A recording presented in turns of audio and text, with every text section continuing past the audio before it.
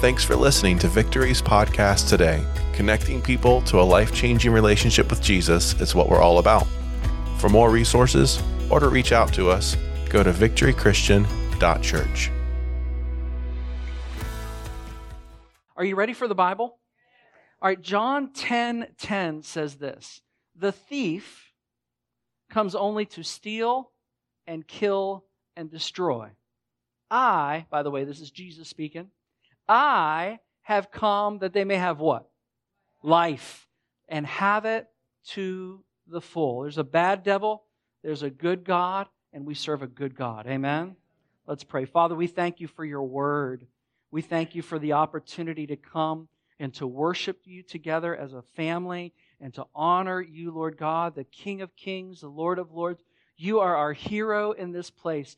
We give you our adoration. We give you our love and our commitment. And we say, Lord, you are worthy of it all. You are worthy of all of us.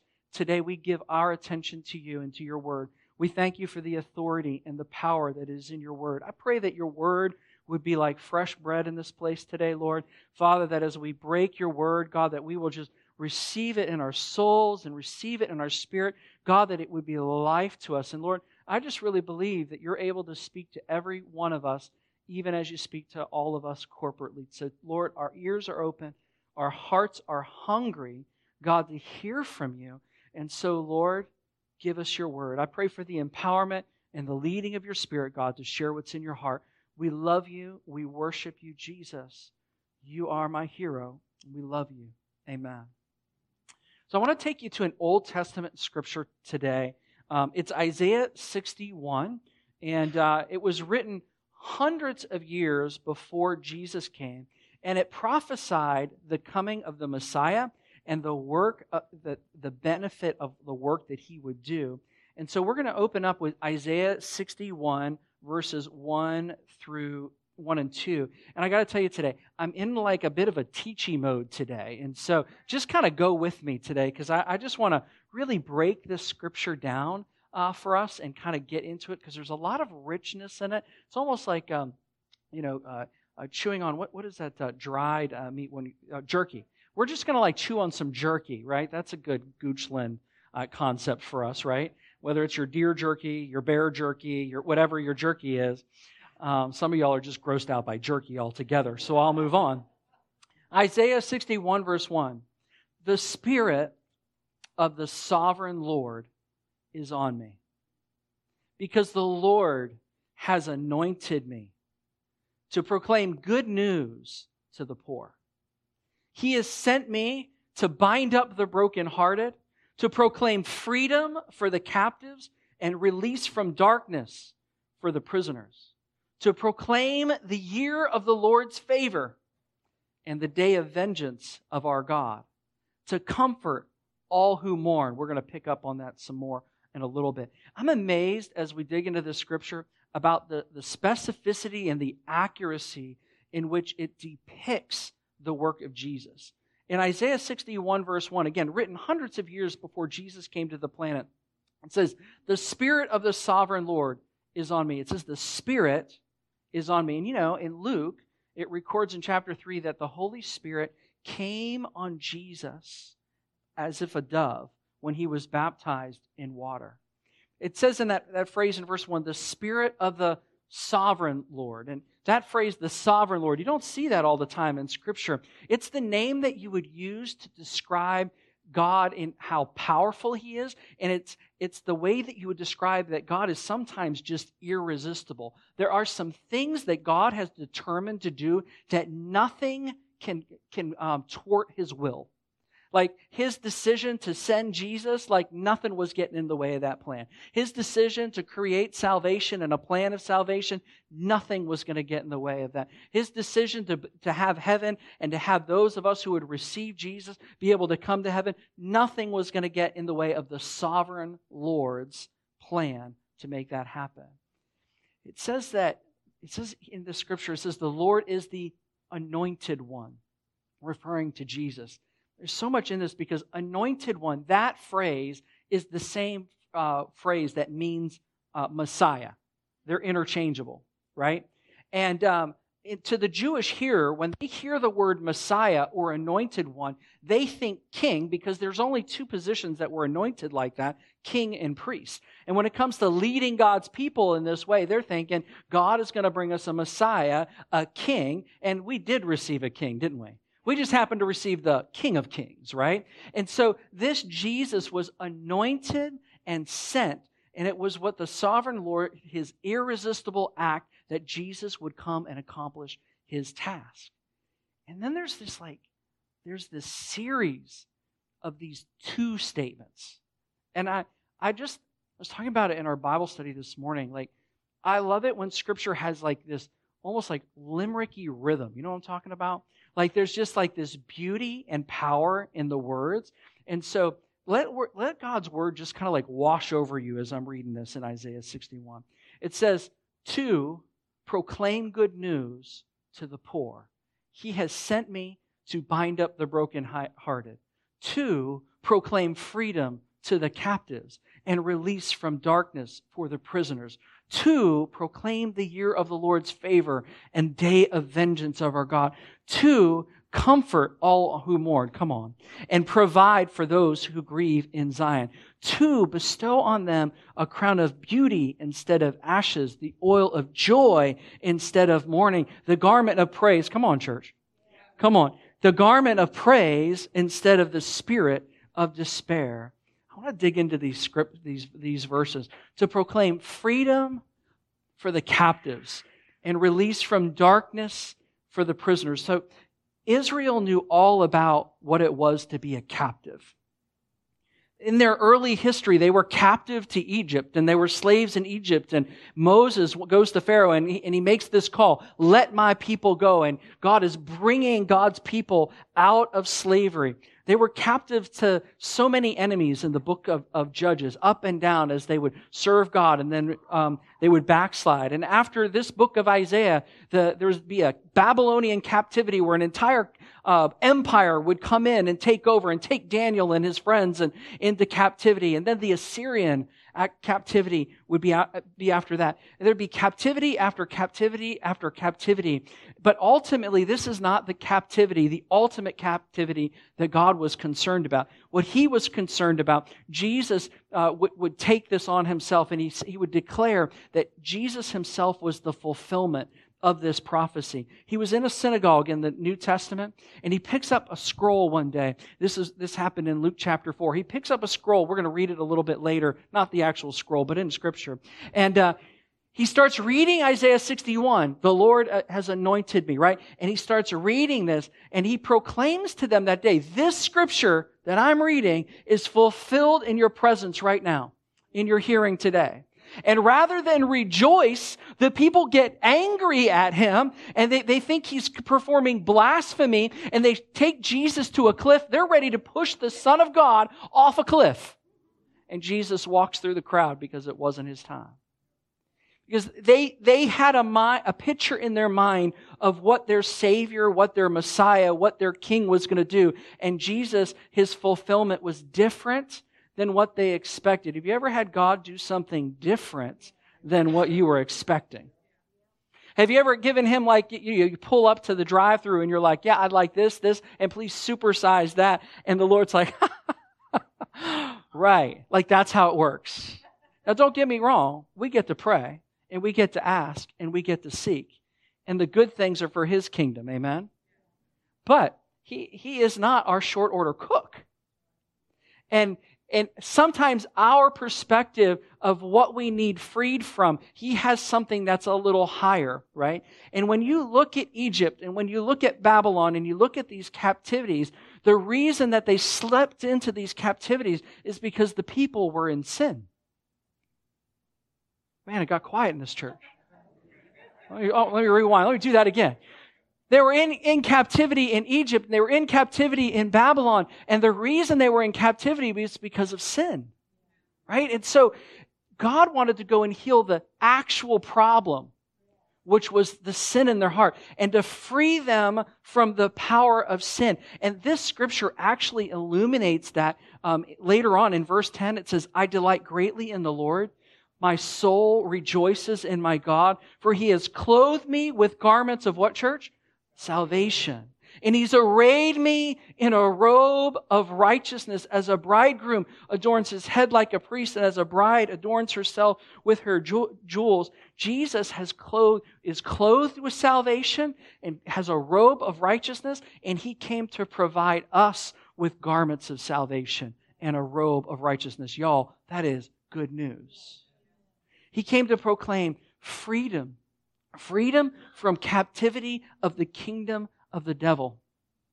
The people, they knew in the natural what it was to be captive to Egypt, and that was important. I don't want to completely diminish it, because God did save them from that captivity, but He was playing a much longer game at the same point, going to the issue in our heart, which is that He would save us from our sin and from the captivity of the enemy's kingdom, and save us from the power of sin. And you see, Jesus, when He comes and He brings this salvation, there is this divine exchange that happens. He takes us from death and He brings us over to life. He takes us from defeat and He brings us into victory. That's why I opened up with that scripture in John 10:10, where it says, the thief comes only to kill, steal, and destroy. That's all he does. That's his motive. That's his MO. But I have come that they may have life and have it to the full. Can I tell you where the challenge comes in this scripture? We read this scripture and like, as Christians and as believers, like, we love this scripture. Amen? Because it makes it really simple. There's a bad devil and he's got bad intent for me and for my family. There is a good God and He has good intent for me and my family. Amen? The challenge for us is sometimes what we want to do is we want to remain in control and join God's kingdom at the same time. Right? Like I want what I want, but I also want you. And we get into that, and that's where we get wrapped around the axle. But when you trust that He loves you completely, and you trust that He has a good plan for you, and you trust that when He says no and when He says yes, that it's for the good of the kingdom and the good of you, all of a sudden the abandonment of, you know what, I'll die to myself daily to follow you, all of a sudden becomes easier, because He's worthy of our worship and worthy to be followed. Amen? And there's something in us that just goes, I just want to be with you. Like, all the stuff that I thought I cared about, I don't care about, because I just really want to follow you, and I want to know you. Let's return to those two statements. He was sent to, because what I wanted to do is help us to know, first of all, that the context of salvation is what He has come to provide us. Amen? The main thing that we needed to be able to give our hearts and our lives back to God, and to leave sin and just know what it is to serve Him in freedom and in truth. Amen? It's just that simple, it's that pure, it's that clean. Going back to those two conversations and this divine exchange, He came to proclaim good news to the poor. He sent me to bind up the brokenhearted. You know, this good news is a pretty cool phrase, because that good news is the same phrase as gospel. Gospel is our English word that we use. But if we were actually, in the New Testament, you see the word gospel a lot, right? If we were actually to translate those Greek words into actual regular English words, every time you saw the word gospel, it would say good news. But we use this phrase gospel because it's a good Christianese word, right? And that kind of thing. And it is good news, amen? That Jesus came and that He provided for our sin, and that He has this life that He has planned for us, and this plan and this purpose for us, right? So it is good news. And so it says that He came to proclaim the gospel. He came to proclaim the good news. And the reality is, when it says to the poor, when we think of ourselves in our state of where we are with God, we're all poor without God. Does that make sense? Jesus talked about being poor in spirit, right? It's this idea that, like, we have a need that we do not have the ability to fulfill, but God has good news for the poor. And He sent me, it says about Jesus, He sent me to bind up the brokenhearted. Now, y'all, what is it that sin and what is it that destruction and the enemy's camp, what does that bring into our lives? We end up being brokenhearted. I mean, I don't know about you, but I tried that route. I tried hard. I mean, I was pretty good at sinning. My parents aren't here to tell you anymore, but my brother's here. He can vouch for you. Don't listen to his stories, though. Yeah. He's too eager to tell you how good I was at it. But I think all of us, what was the real fruit of it? In the beginning, it's something that we like, right? But in the end, it bites. In the end, it hurts us. But it doesn't just hurt us. It hurts people that we really love. And so he brought good news to the poor, to proclaim freedom for the captives. Now, we have a little bit of context for that now, right? Freedom from the captives. We're free from the authority of the enemy. We're free from the power of sin. We no longer have to sin, and we're no longer bound to sin. And if you want to read more about that, start reading in Romans about 6 and just go 6, 7, 8 and read about that. It's a beautiful thing of the gospel. And I'm just going to take a moment here because when I've shared about Jesus with strangers and things like that, and I've said, have you ever heard the gospel or the good news? And they look at me like a cow looking at a new gate, I don't know what you're talking about. So no, it's okay. Because I'm not trying to make people feel dumb. I'm like, I want to offer to just share it with you. And so I remember recently, a couple months ago, I shared it a few months ago with somebody. And I said, really simply, if I were just to put it just like plainly, Adam and Eve came and they decided they did not want to follow God. And so they disobeyed him. And all of us, had this issue of sin that we could not make ourselves good enough. And we had this period in the Old Testament, in the scripture before Jesus came, where God gave them a law. And he said, okay, here's a good law with good rules. Now go ahead, try to be good. Go for it. And what people realized was that they couldn't overcome their badness on their own. They were powerless to be good enough. We can't make ourselves good enough. Amen? If you think you can make yourself good enough, well, you're lying. Because really and so what happened was Jesus came, and not only did he pay our sins, but he broke the power of sin. He broke the power of it in our lives. So that as believers, when we received Jesus and been born again and said, God, I want to follow you, I want to know you, His Holy Spirit comes in our life, and by the power of the Holy Spirit, we are able to resist sin. Now, if you go, but I still get tempted, Pastor Mike, yeah, you're in a safe room with a lot of people who get tempted, right? Because your sinful nature wants to make our resurrection, but we just keep pounding it, get down there, right? And say, no, you don't get to live. The spirit man gets to live. And it's so important that we understand the good news that way, because it's not that you and I can be good enough in our own strength. Now, your will matters, and you want to cooperate with the Lord. Amen? But we can't do this on our own. And that's why it's good news, and that he's proclaiming this freedom for captivities and a release from darkness for the prisoners. And then Jesus says this next two statement. He says, to proclaim the year of the Lord's favor. And Isaiah goes on and says, and the day of vengeance of our God. Here's what's fascinating. When you go to Luke, and you remember when I was telling you, he opens up the scroll and he's reading in the scroll. Y'all remember that? This is what happens. It says Jesus was in the synagogue. He reads this portion of Scripture. And in that portion of Scripture, it says, the Spirit of the Sovereign Lord is on me. And then he goes on and he says, to proclaim the year of the Lord's favor. And he just stops. He only reads half the verse. Because the next part of the verse is, in the day of vengeance of our God. He doesn't say it. He just stops, rolls up the Scripture, and he says, this is fulfilled in your hearing today. And that was because this Scripture is about Jesus, our Messiah, coming. And when he was coming in his first coming, you all say first coming?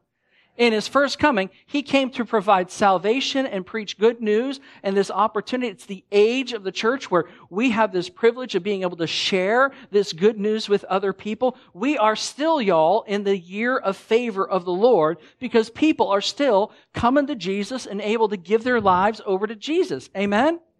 So we're still in that. And that's why Jesus, he rolls it up because the next verse, the next part of that verse, the day of vengeance of our God, that's the second coming. It isn't also interesting. The year of favor, the day of vengeance. It even says something about the nature of God, right? And I'm really thankful that we are in this era where He is still freeing captives. Come on, He is still freeing captives. Now, I realize it takes some humility on our part to realize, to say that I need to be freed. Like, sometimes there's pride in us that goes, well, I thought I was doing pretty good, doing pretty right. And maybe you're doing great, but I don't know about you, but for me, to keep myself in check, it's important to me to know I need to lean in. I can't do it in my own strength. I don't want to do it in my own strength. I want to not only have experienced His freedom, but I want to continue to experience His freedom. I want to push in and I want to have more of the freedom that He has for me, more of what He has provided for me. He goes on and he says, to comfort all who mourn, to provide for those who grieve in Zion. There's first what is the Scripture talking about when it says to comfort all who mourn? And first, in context with the fact that Jesus is providing salvation, that mourning has to do with the mourning that comes from what has happened with sin all around us, right? And to provide for those who grieve because of what sin has created all around us. Now, can you also apply that to if you are heavy? And if you are going through some things and maybe depression and heaviness, absolutely. You take this verse and you apply it to you because He's comforting all who mourn. Amen? And He has a provision for those who mourn. Aren't you thankful that you don't serve a God who says, well, you just stay sorry long enough. You just stay mourning long enough. I'll come get you out of time out when it's time. Like, that's not His nature. What I love about God is He will tell me the truth, but He always loves me. Come on. He'll tell me the truth, but He always loves me.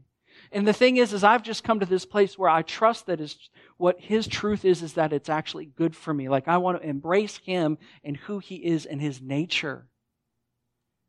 And so, then it goes on, and I love this. This is probably one of my favorite parts of the Scripture. To bestow on them a crown of beauty instead of ashes. So when they mourned, they would take ashes and put it on their head. And He's saying, I'm going to take the ashes off your head and I'm going to put a crown of beauty on your head. Isn't that a beautiful picture? Crown of beauty instead of ashes. And we sang that song again, You're Beautiful. I love, last time when we sang it, Matt just kind of addressed the elephant in the room. Fellas, telling God He's beautiful may not feel natural, but He is. I'm totally paraphrasing and He's not in the room, so I can do it however I want. But so good, amen? Like, I'm man enough to tell God He's beautiful. Man enough to tell Him that, God, you are remarkable, amazing, beautiful. Everything that is good comes from you. And I'm proud to say it as a man. I'm proud to sing it as a man. The oil of joy instead of mourning. The garment of praise instead of a spirit of despair. Y'all, just depression and anxiety is so rampant in our community, in the world around us. And I want you to know God cares. He really, really does care. And He doesn't just have a solution for you, He has solutions for you. One of the solutions that He has for you is this garment of praise. And a garment of praise starts with thankfulness and thanking Him for what He has done. There's something, you literally, enter into another dimension, the dimensions of the heavenly things, when you begin to praise Him and His praise and His presence inhabits the praises of His people. Like, there's something that shifts and something that changes. And today, at the end of service, I want to pray for those who are going through mourning, going through heaviness, that are going through that tough stuff, because God has provision for you. He has an oil of joy. And you go, how can I have joy in the midst of what I am facing? And I'm telling you, it's not something you receive here, it's something you receive here. It's something that you can receive from the Lord, that kind of peace and that kind of joy that isn't just based on circumstance, it's based on who you have, not just the atmosphere that's around you. Remember the picture of Jesus when He's sleeping in the boat in the middle of the storm, and all of the disciples are, we're going to die. And Jesus, and they're like, what is it? Wake up! We're going to die, right? That's a picture for us that sometimes the temperature of what's going on, God has something that He would like to change the thermostat in your soul to. But we got to draw to Him and allow Him to do it. And I don't want it to sound like the mourning that you're going through, the anxiety that you're going through, that what you're going through doesn't matter, that it isn't real. I'm not trying to diminish the reality of it all. But I do want to say there is provision for you, because He came to give life. His purpose for you is to give you life. And there is places for mourning, but depression has got to go, right? That kind of hopelessness is not from the Lord. God is not trying to teach you through hopelessness. He is the one who gives us hope, right? Good God, bad devil. We won't complicate it. But it doesn't mean that you shame yourself because you're in mourning, or shame yourself in depression, or shame yourself because you're heavy. No, you draw to Him. You draw to Him because He has something real for you. This is good news indeed. The gospel of what Jesus came to provide. And I've got to tell you, when I was preparing this, I said, Lord, all I'm hearing you say is just teach this scripture and just teach it and just share it. But I want you to know today that wherever you are, if you are far from Jesus, this scripture is for you, because He wants you to know that He has come and the good news is to provide freedom for the captives. And if you're not ready to be free, He's not going to force you to be free. But when you're ready to be free, He's here for you, and He will free you from the captives, the captivity of life without Him. If you're a believer today and you go, man, the heaviness, the despair, and some of the things I'm really facing those things, I want you to know that He has joy for you, and He has a garment of praise for you. He has a divine exchange for you. He's not going to rough you up over it, but you come to Him and you draw from Him and you say, God, that is what I need. And we put our focus and our heart on Him, and He has this exchange for you today. He cares about what you're walking through. He sees what you're walking through. He may not be the drive-up genie, but He is your God. And He does care. And He does provide.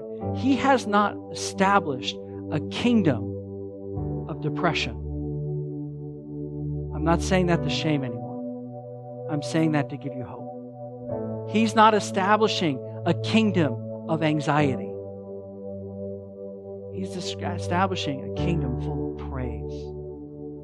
A kingdom where there's worship. A kingdom where we hallow His name. A kingdom where we say, how great is our God. How magnificent is our God. Would you stand with me? A kingdom where we just say, God, You are worthy. And I want to tell you, for some of us, the answer to what you're walking through is absolutely praise. Because praise will break darkness. And praise will break heaviness. And so will you just take a moment as we're here right now, and would you just thank Him for something in your life? Would you just take a moment? If you need to close your eyes to forget about someone around you, go for it. But just take a moment and just praise Him. Just thank Him today. Lord, we worship You in this place today. Lord, we glorify Your name in this place today. We say, God, You are worthy of our praise and worthy of our love. And I thank You, Lord, that the garment of despair is not what You have for us today, but God, that there is a freedom and there is a peace. God, there are people who are walking through some of the hardest times of their lives in this place today.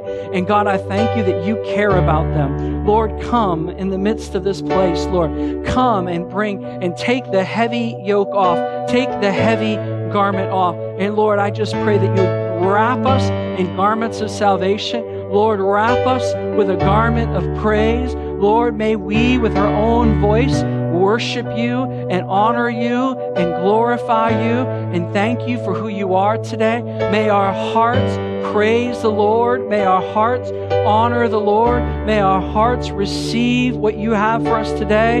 God, You're worthy of our praise today. You're worthy of our praise today. For some of us, it's breaking the barrier with your own voice. Just speaking out to the Lord today. You're worthy today, God. You're holy today, God.